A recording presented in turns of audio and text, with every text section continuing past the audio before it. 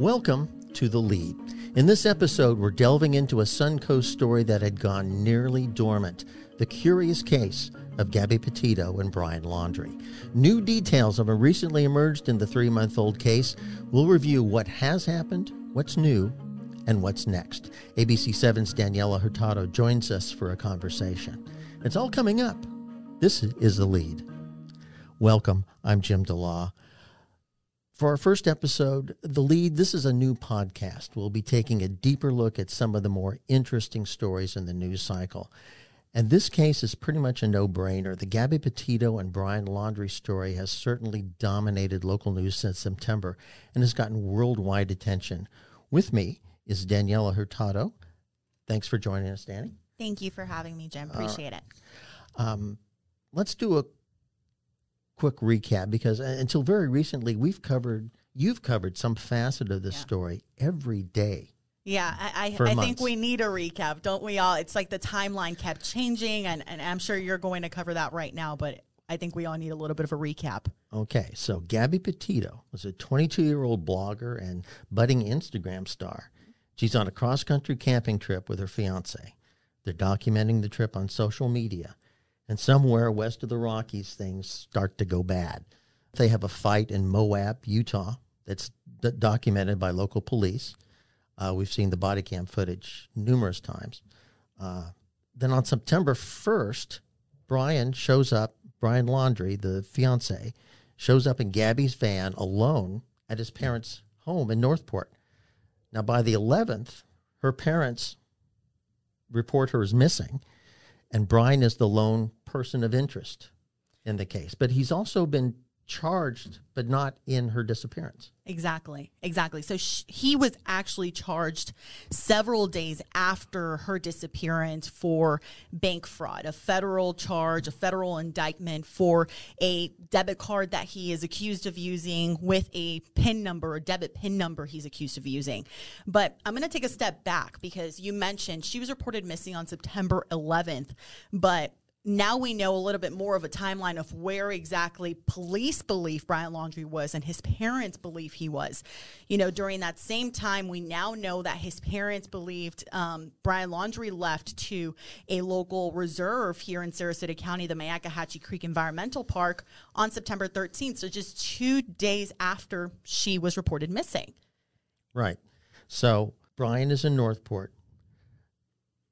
Gabby is reported missing. They hire a lawyer, and the Laundrie family just refuses to cooperate completely, just totally will not talk to police. Yeah, and I mean, throughout our conversations with multiple attorneys throughout the last several months now, we've asked those questions. Why do you think that the parents aren't talking? And at the very beginning, of course, we asked the questions of, why do you think Brian Laundrie's not talking? And a lot of the attorneys we've talked to, both prosecutors and criminal attorneys, all kind of agreed that they're being represented well and they're following their attorney's orders. And to this day, they haven't talked publicly. It's always been directed towards their attorney, his name is Stephen Bertolino. He's out of New York.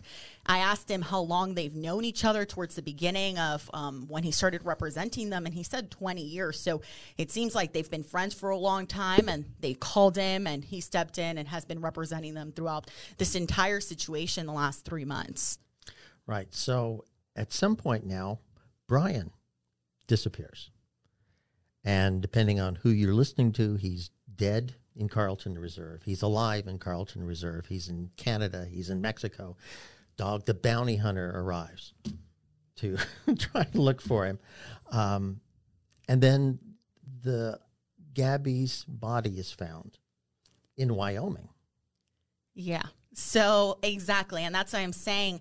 It's the timelines have all just like interchangeably gone into each other. And now, of course, we know a little bit more of where police believed Brian was. And as we know now, and for people who are probably hearing the story for the first time, law enforcement, the FBI, and law enforcement agencies regionally were all looking for Brian Laundrie at the Myakkahatchee Creek Environmental Park and subsequently at Carlton Reserve. They're very near each other. Again, this is all in Sarasota County, Florida, and they were looking for him for several weeks. And They were highly criticized because, like you mentioned, a lot of people on social media said he's in Canada, he's at the Appalachian Trail, he's in Mexico.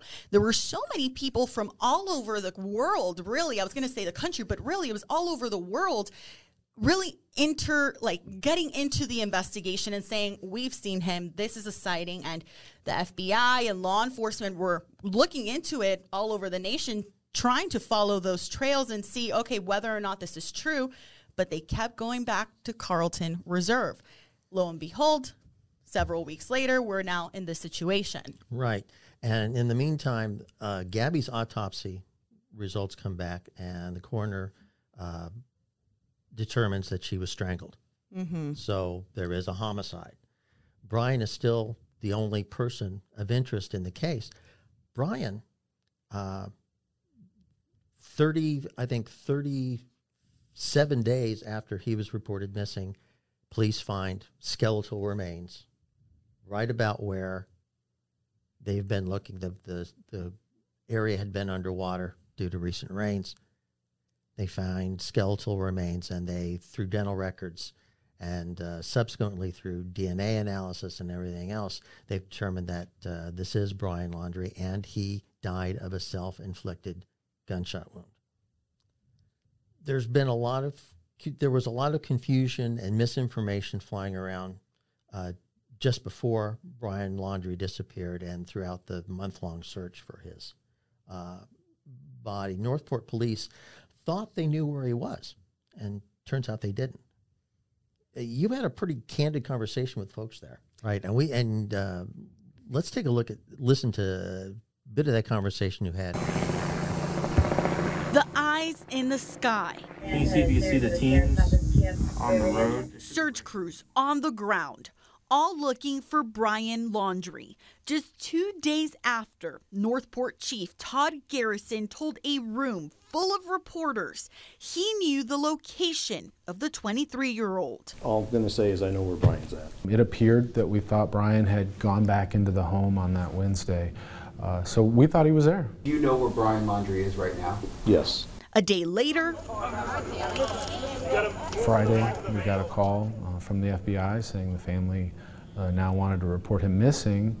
And I can tell you that the internal reaction was, are they telling the truth? At first, the Laundries said they last saw Brian September 14th.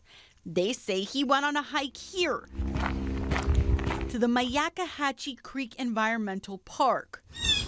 Then, a few weeks later, they changed their story, saying it was actually on the 13th.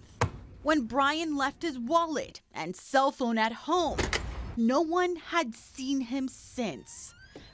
Brian's parents told the FBI they were worried.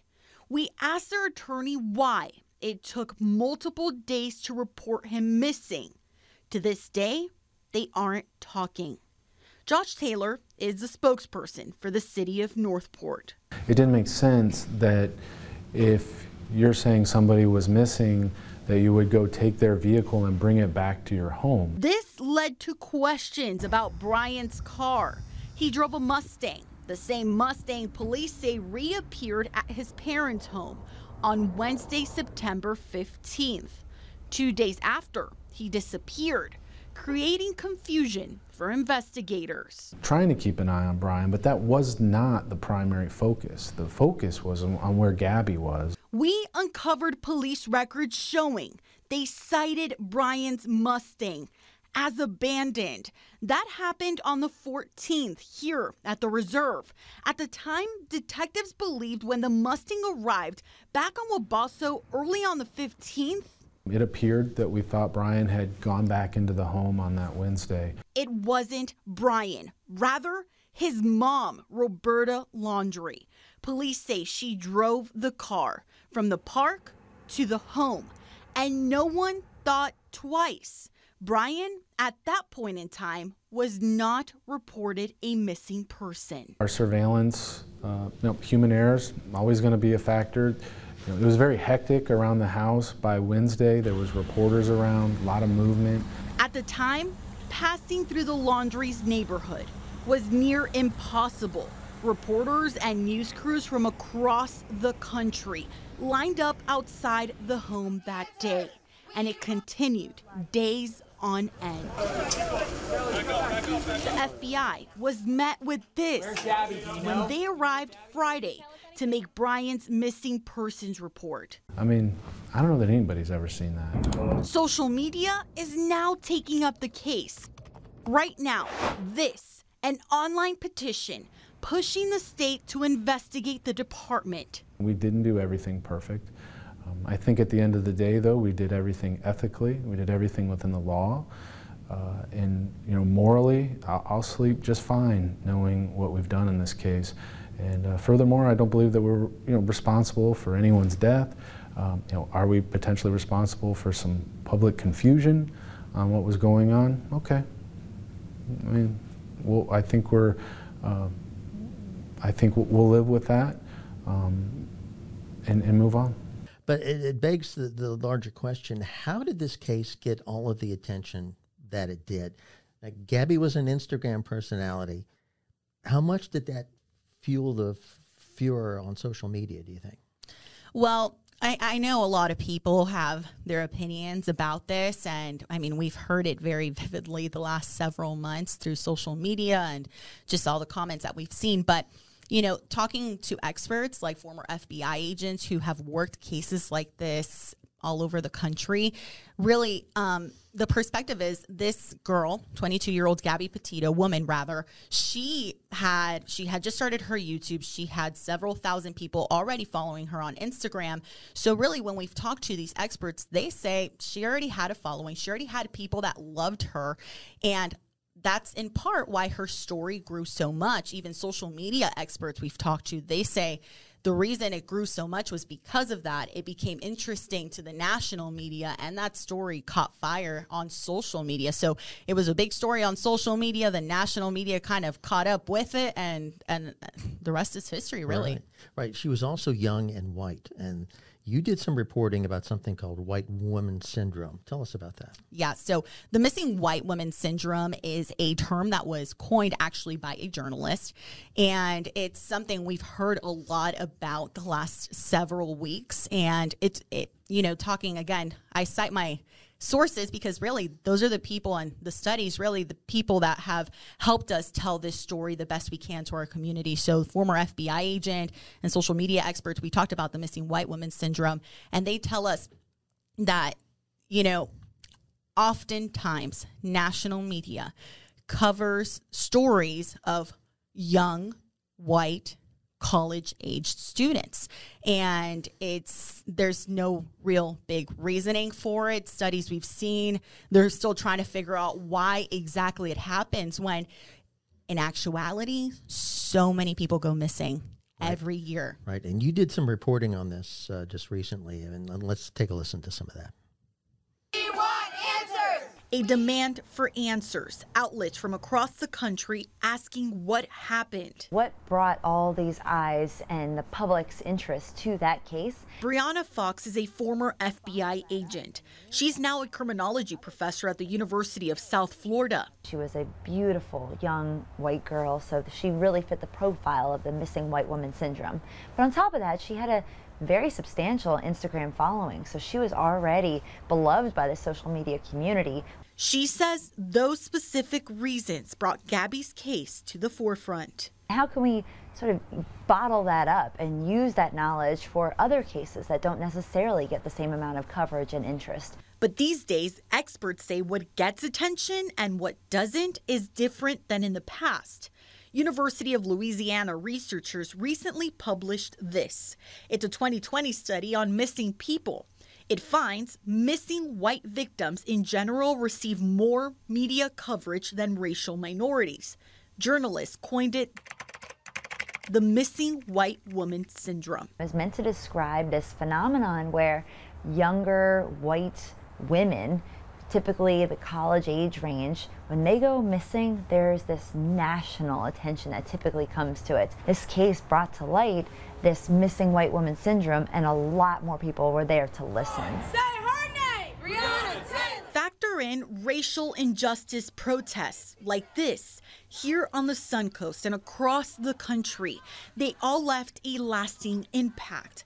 Professor Andrew Selepak teaches media ethics at the University of Florida. And the same attention is not given in missing person cases when it comes to people of color. The same research from the University of Louisiana notes missing white woman syndrome is a reflection of long-standing racially biased perceptions of victims. And while that's maybe good for those cases, it really shines a light on who we're not paying attention to, who we're not giving the same level of attention to. I love the band. Fox believes the Petito laundry case is opening the eyes of the nation with how we, the media and public, play roles in spotlighting more missing persons cases. Should be paying equal attention to all of these groups, but unfortunately we just don't. I think there really needs to be kind of this soul searching on the part of the national media when it comes to why they give some individuals more attention than others. A conversation only beginning as the search for answers continues.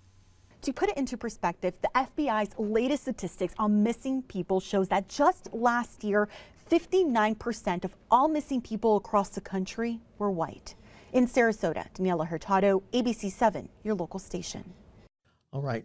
And all this leads me to wonder, Gabby Petito was not the only missing person on the Suncoast. What do we know about other cases and why they haven't gotten the attention that Gabby did?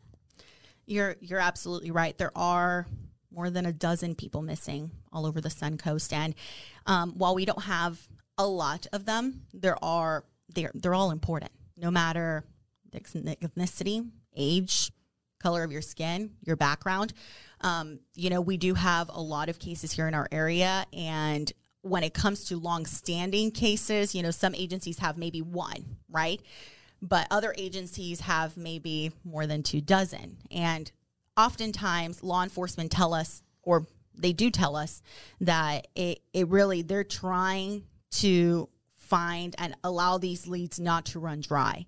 So it's really up to us in our position as the media, but also up to people at home that may be listening to this to speak up if they know something. So there are several longstanding cases on the Suncoast, but I wouldn't say there's a lot of them. But doesn't mean that they don't matter. Right. Which leads to the last question. What's next? With victim and potential suspect dead, is the story over? Is the case closed? That's the big question right now. So you mentioned Brian Laundrie was found dead. He was ID'd through dental records, but lo and behold, the medical examiner here locally in Sarasota County ended up releasing the autopsy, and it said that he had shot himself in the head. We don't know where that gun is. That's part of the big question. Also, when they found him, he had a book bag next to his remains, and there was also a notebook. We don't know to this day what was in that notebook. When it comes to the potential for charges, Jim, right now everybody's kind of telling us there could be something coming. You and I have discussed the Petito statement that came out when Brian Laundrie was ID'd. I don't know if you want to mention that a bit. Go ahead.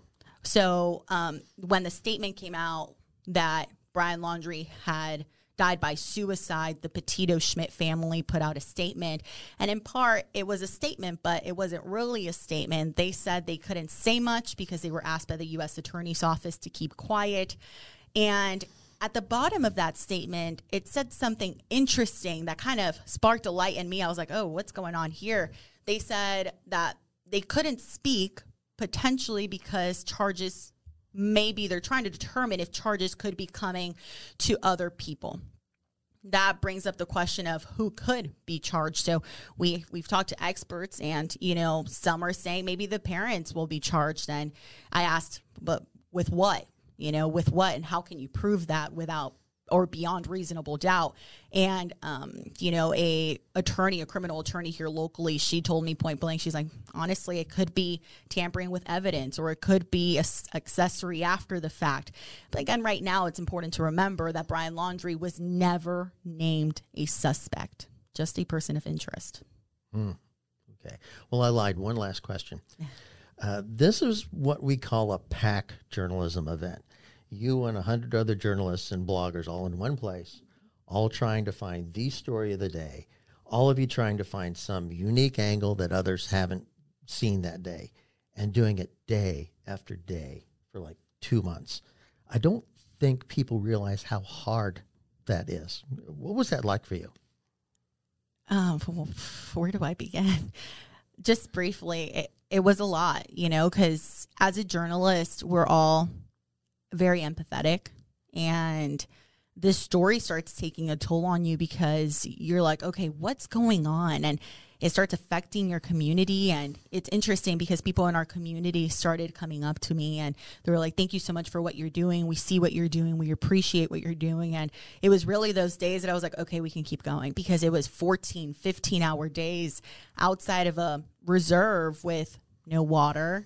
And it really takes a toll on you, and really put things into perspective of what law enforcement was going through in those long days of searching for Brian Laundrie. And really, when we were looking on a day-to-day on, okay, how do we cover this? How do we cover this differently? But two, how do we cover this that's making a service to our community, that we're not just sitting here regurgitating what law enforcement is telling us? And I think that was the challenge, because yes, you get this in a press release, but how do we make it a point to show the stories of the people in our community that are hurting because of this? Lo and behold, the people that lived right in front of Brian Laundrie's parents, who a long time, they had journalists outside of their home for weeks on end, and their normalcy went out the window entirely. And two, it was a lot. It was a lot. And thankfully so, we have great journalists here in our community. And even the journalists that came from beyond, everybody was really friendly and helpful. And we kind of supported each other. But on some days it was really interesting, Jim. I have to say, there were like 12 reporters next to me, and I was just like, all right, focus on what you're saying, because it's also a distracting factor. I will say that's takeaway. And you did it, and you did it well. Daniela Hurtado, thanks for taking time with us today. For sure. All right. And that is The Lead. You can find upcoming episodes on the ABC7 app or wherever you find your podcasts. The Lead is produced at the studios of ABC7 in Sarasota, Florida. If you have a comment or an idea for an episode, drop me a line at jim.dela@wwsb.tv. This is The Lead. Thanks for listening.